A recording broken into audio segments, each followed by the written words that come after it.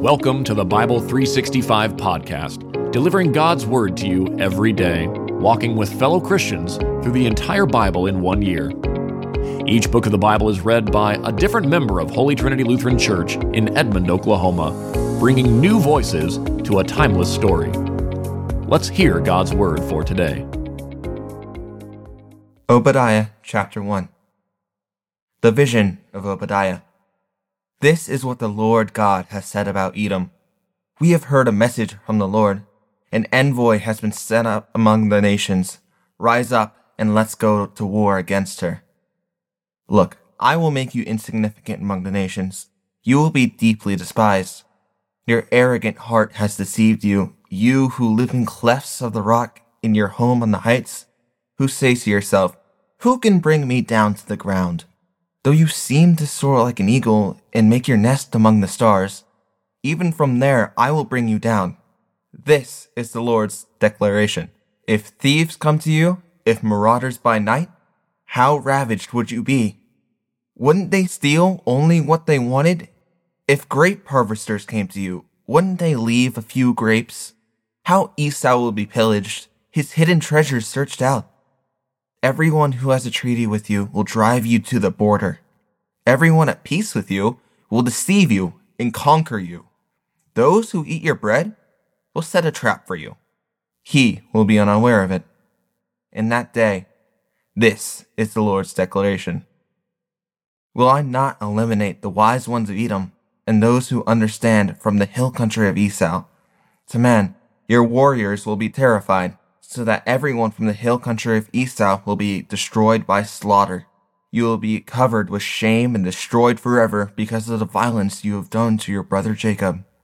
On the day you stand aloof, on the day strangers captured his wealth, while foreigners entered his city gate and cast lots for Jerusalem, you were just like one of them.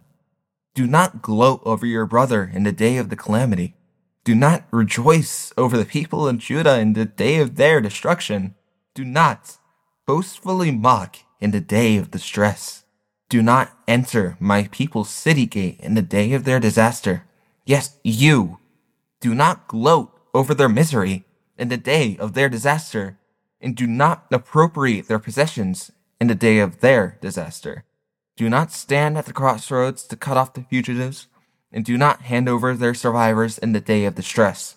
For the day of the Lord is near against all the nations. As you have done, it will be done to you, and what you deserve will return on your own head. As you have drunk on my holy mountain, so all nations will drink continually. They will drink and gulp down and be as though they have never been. But there will be deliverance on Mount Zion, and it will be holy. The house of Jacob will dispossess those who dispossessed them. Then the house of Jacob will be a blazing fire, and the house of Joseph a burning flame. But the house of Esau will stubble. Jacob will set them on fire and consume Edom. Therefore no survival shall remain of the house of Esau, for the Lord has spoken.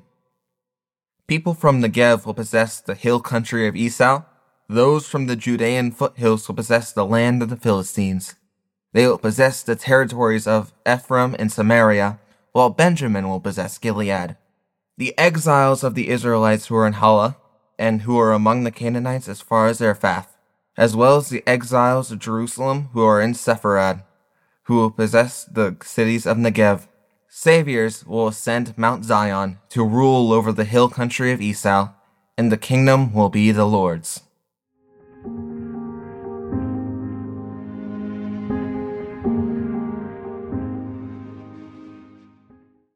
Second Corinthians chapter 7. So then, dear friends, since we have these promises, let us cleanse ourselves from every impurity of the flesh and spirit, bringing holiness to completion in the fear of God. Make room for us in your hearts. We have wronged no one, corrupted no one, taken advantage of no one. I don't say this to condemn you, since I have already said that you are in our hearts, to die together and to live together.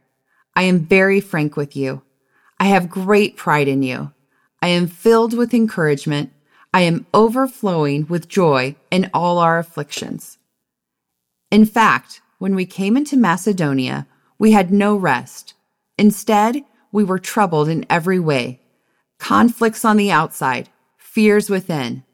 But God, who comforts the downcast, comfort us by the arrival of Titus, and not only by his arrival, but also by the comfort he received from you.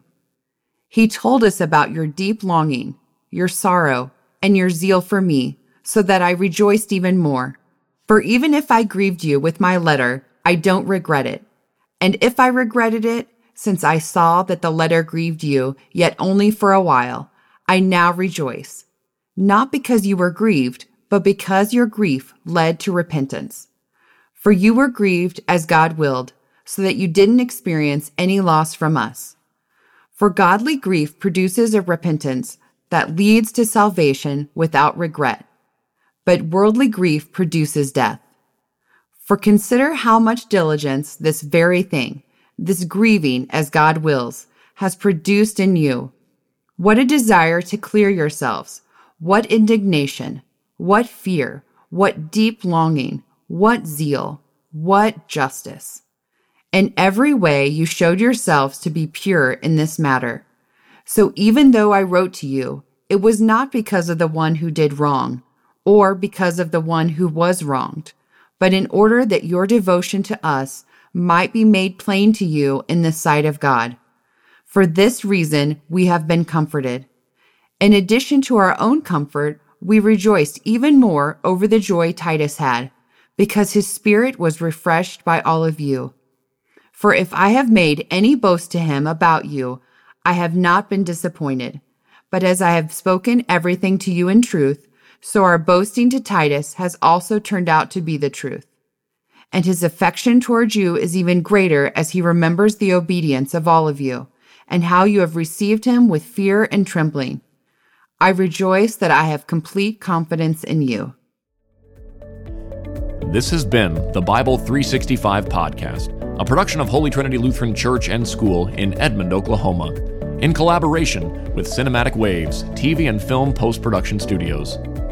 The Christian Standard Bible is copyright 2017 by Holman Bible Publishers, used by permission.